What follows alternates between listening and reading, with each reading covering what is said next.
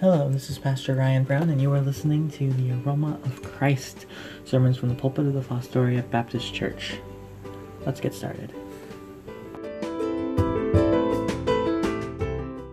The Lord has a sense of humor. I am here on Sunday morning recording before the Facebook live stream of our short service today.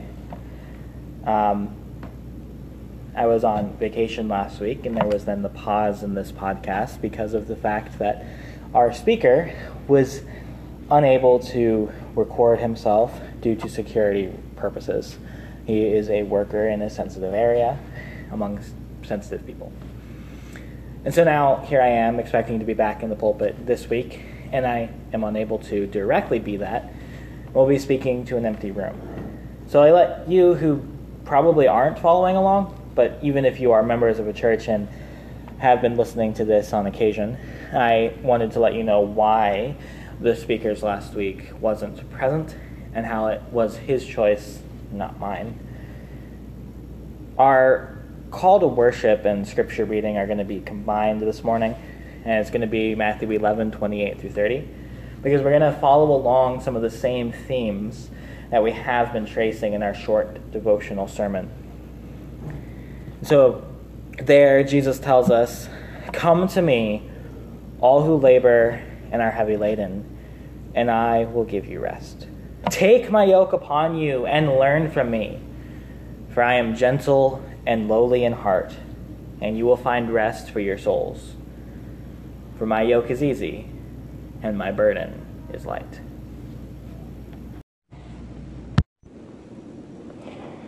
Well, you can go ahead and turn to Isaiah chapter 40. We're going to be looking at the last few verses of Isaiah 40 for this short time devotional at this time. Isaiah 40, as has been mentioned here a couple times, is one of my favorite passages of Scripture, and it particularly is one of my favorites because the whole thing, after starting off by saying there's going to be someone who's going to prepare the way for someone, the Messiah, to come, starts talking about how great God is and how we can then trust His words because of how majestic He is and how much He has done, and that there is none like Him. You've heard the song, "Behold Our Song," and hopefully you were singing along. That also then communicates the idea from both Isaiah 6 and Isaiah 40 about how wonderful He is, and there is none like Him. That passage then ends like this, in Isaiah 40, verse 28. "Have you not known? Have you not heard? The Lord is the everlasting God, the creator of the ends of the earth. He does not faint or grow weary. His understanding is unsearchable. He gives power to the faint, and to him who has no might, He increases strength. Even youths shall faint and be weary, and young men shall fall exhausted, but they who wait for the Lord shall renew their strength. They shall mount up with wings like eagles. They shall run and not be weary. They shall walk and not faint." Father, we do ask that you would help us to continue at this time to look at your word and be encouraged by it. Be encouraged by who you are and that you have revealed yourself to us. I ask that what is said here and what we think as we hear it would be honoring to you, and that it would help us to believe your word, to be comforted by your word, and to be strengthened by your word in all things. And so, Lord, I ask these things in the name of your Son, by whom all of this is possible. Amen.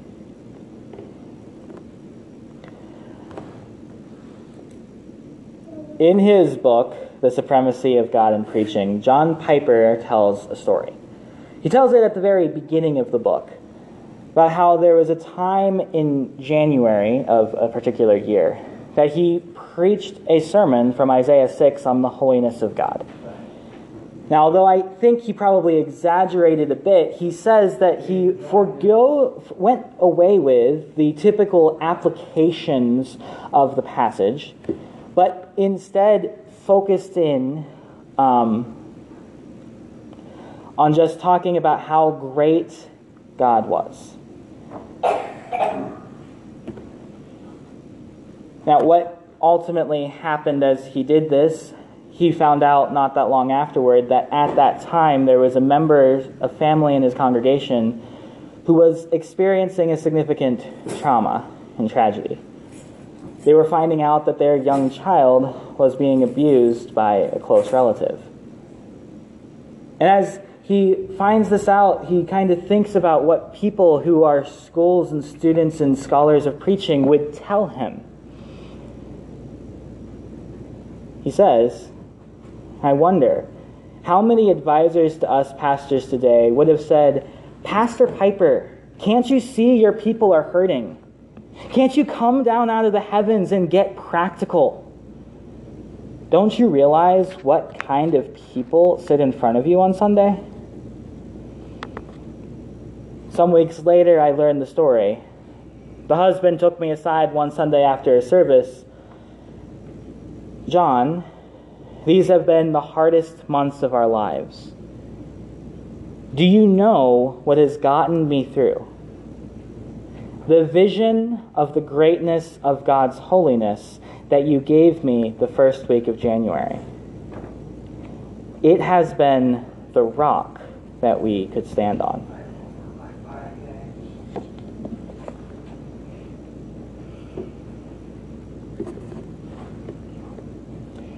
I think in many ways, when we're looking at these last verses of Isaiah 40, we rightly focus on and rightly enjoy the reality of the encouragement of Isaiah 40:31. They who wait for the Lord shall renew their strength. They shall mount up with wings like eagles. They shall run and not be weary. They shall walk and not faint. But what our primary hope, and the primary thing that I hope we are persuaded by today, is that the true encouragement of verse 31 is in the description of God really throughout all of Isaiah 40, but even in Isaiah 40, 28, and 29. That the real hope of this passage is not that they who wait on the Lord will renew their strength, but that it is the Lord we wait for.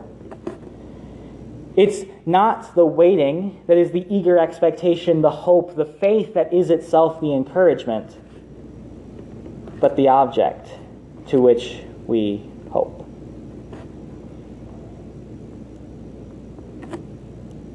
So let's look. Let's start in verse 31. Now let's think about how there are some voids that need to be filled from the rest of the context to get at the idea that the true encouragement in times of distress, like for instance when there are 6 cases of COVID within the church, or when you're facing a health diagnosis that you don't understand, or you're getting worn out by work after work after work needing to be done. Now there is more encouragement within the overarching ideas of Isaiah 40 that fill out and allow Isaiah 40:31 to really stand and shine. Verse 31 says, "But they who wait for the Lord shall renew their strength. They shall mount up with wings like eagles. They shall run and not be weary. They shall walk and not faint." The idea of waiting isn't simply being in a waiting place, looking and expecting that one thing will happen. The idea of waiting has this idea of hope. That there is a trust in the Lord, a trust in the promises of the Lord that were at the beginning of Isaiah 40, of this time of the new Exodus where people come, where the Messiah comes and works these things out and God fulfills his promises. It's a waiting with trust. And those who wait on the Lord shall renew their strength. And they shall mount up with wings like eagles. They shall run and not be weary. They shall walk and not faint. That kind of poses a question. Why is it so significant that they renew their strength? Obviously, we're not going to literally sprout wings. Why are we worried about this metaphorical soaring like eagles? Not becoming tired when we're running or faint when we're simply walking.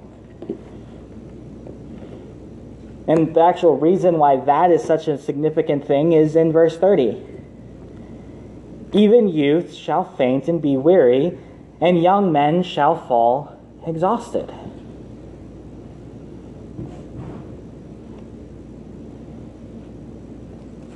Even my son goes to sleep at night. I know you want to siphon out his energy, but at the end of the day, he still grows weary and exhausted.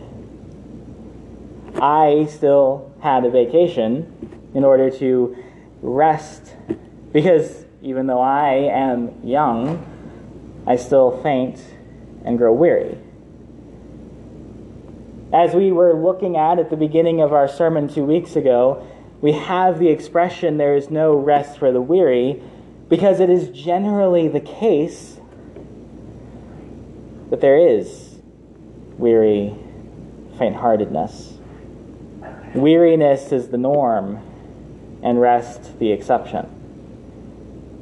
And that's true even for the most able-bodied. Even the youth shall be weary, and the young men shall fall exhausted. But they who wait for the Lord shall renew their strength. They shall mount up with wings like eagles. They shall run and not be weary. They shall walk and not faint. Now, this doesn't give us an excuse to not take care of our bodies. This doesn't directly say that we should then just keep going and ignore the fact that as limited, finite creatures, we need rest. Because we aren't God. We are the ones who faint and grow weary. But it does mean that we have a renewed strength to endure as we wait for the promises of God to come to fruition. Isaiah 41:1 will pick up this language to say, "Listen to me in silence, O coastlands. Let the peoples renew their strength. Let them approach, then let them speak. Let us together draw near for judgment." The peoples who are renewing their strength, all nations who are coming and waiting, they are drawing near for judgment, for justice. And the coastlands and the judgment language is even further picked up by the final, ultimate end of human history. Isaiah chapter 42, just right after it. "Behold my servant, whom I uphold, my chosen, in whom my soul delights. I have put my spirit upon him. He will bring forth justice to the nations. He will not cry aloud or lift up his voice, or make it heard in the street. A bruised reed he will not break, and a faintly burning wick he will not quench. He will faithfully bring forth justice. He will not grow faint or be discouraged till he has established justice in the earth, and the coastlands wait for his law."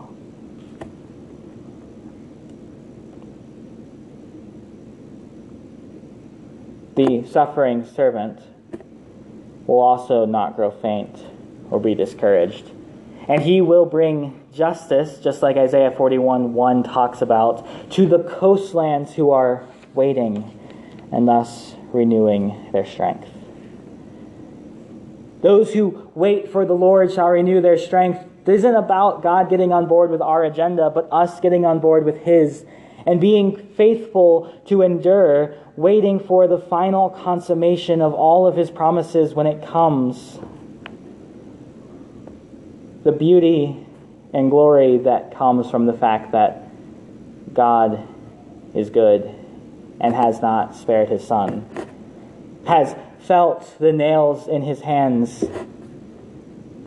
has taken our sin and our guilt.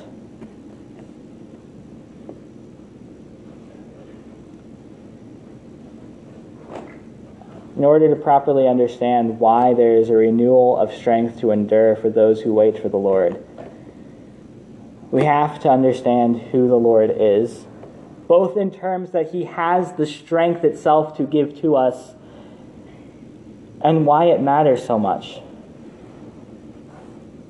Because He is holy. And as Isaiah declares in Isaiah 6, when confronted with the holiness of God, "Woe's me, for I am unclean, and I dwell in a generation of people of unclean lips."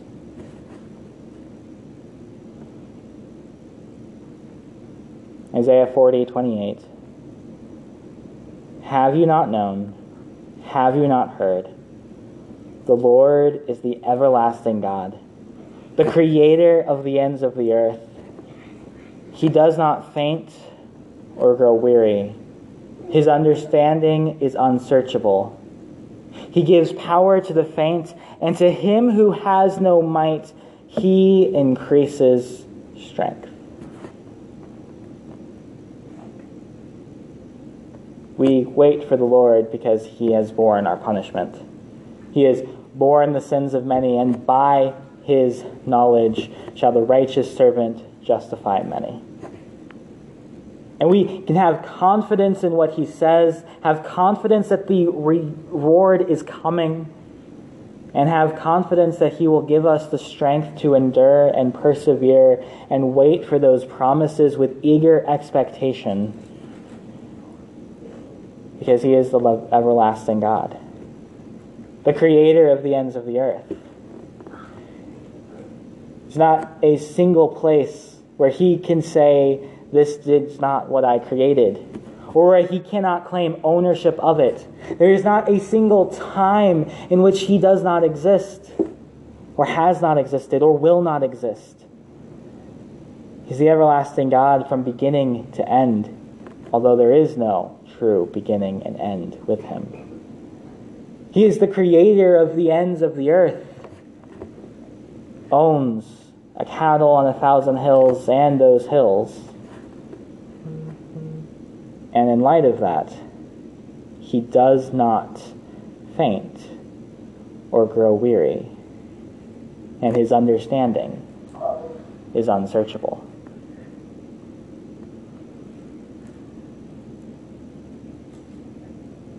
In creation, He rested on the seventh day.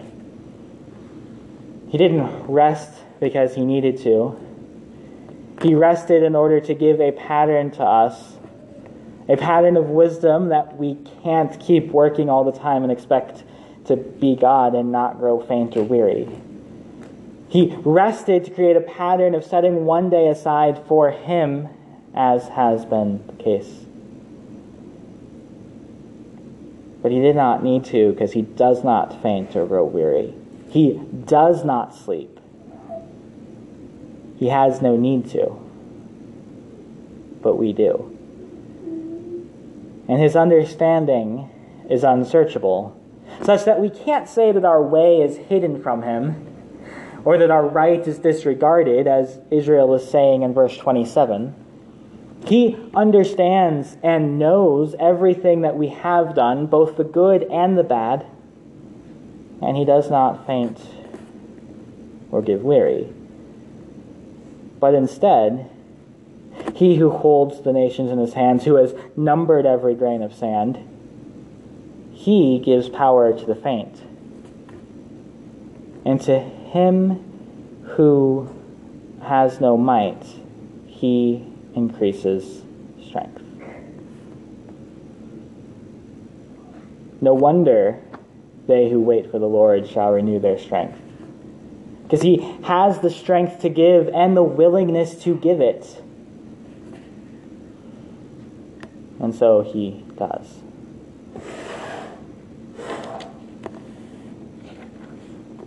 Because he is the one who in Isaiah 40:10-11, the Lord God comes with might, and his arm rules for him.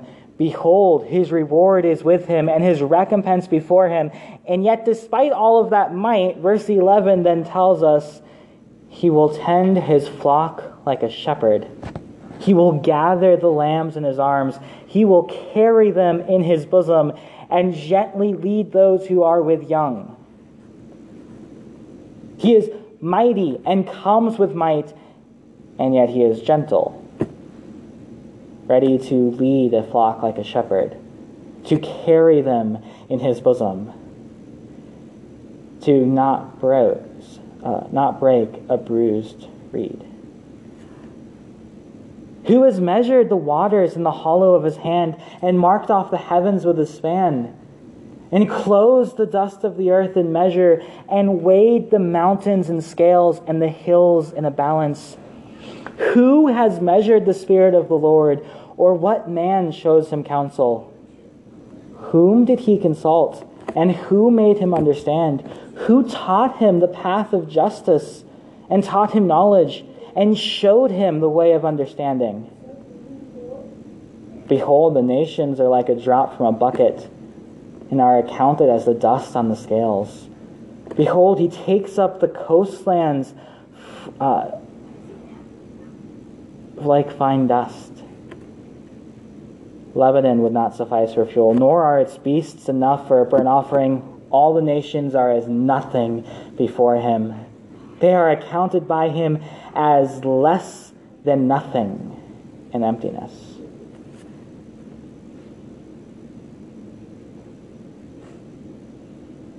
Behold our God, mighty yet gentle. That is the one for whom we wait. And that is why, in the midst of distressful situations, we can most clearly say, they who wait for the Lord shall renew their strength. They shall mount up with wings like eagles. They shall run and not be weary. They shall walk and not faint.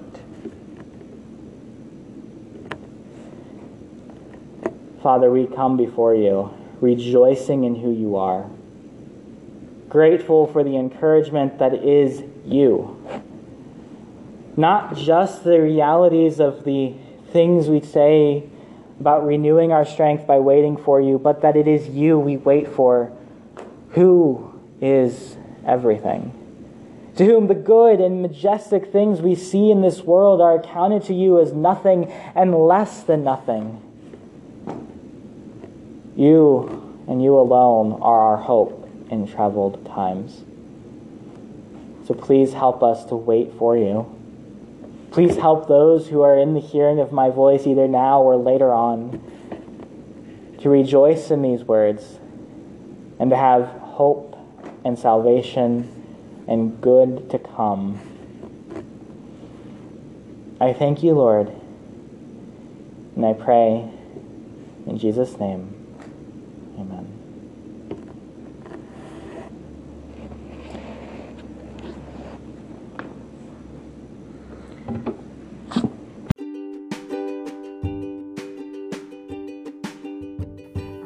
Thank you for listening to Aroma for Christ, sermons from the pulpit of the Fostoria Baptist Church.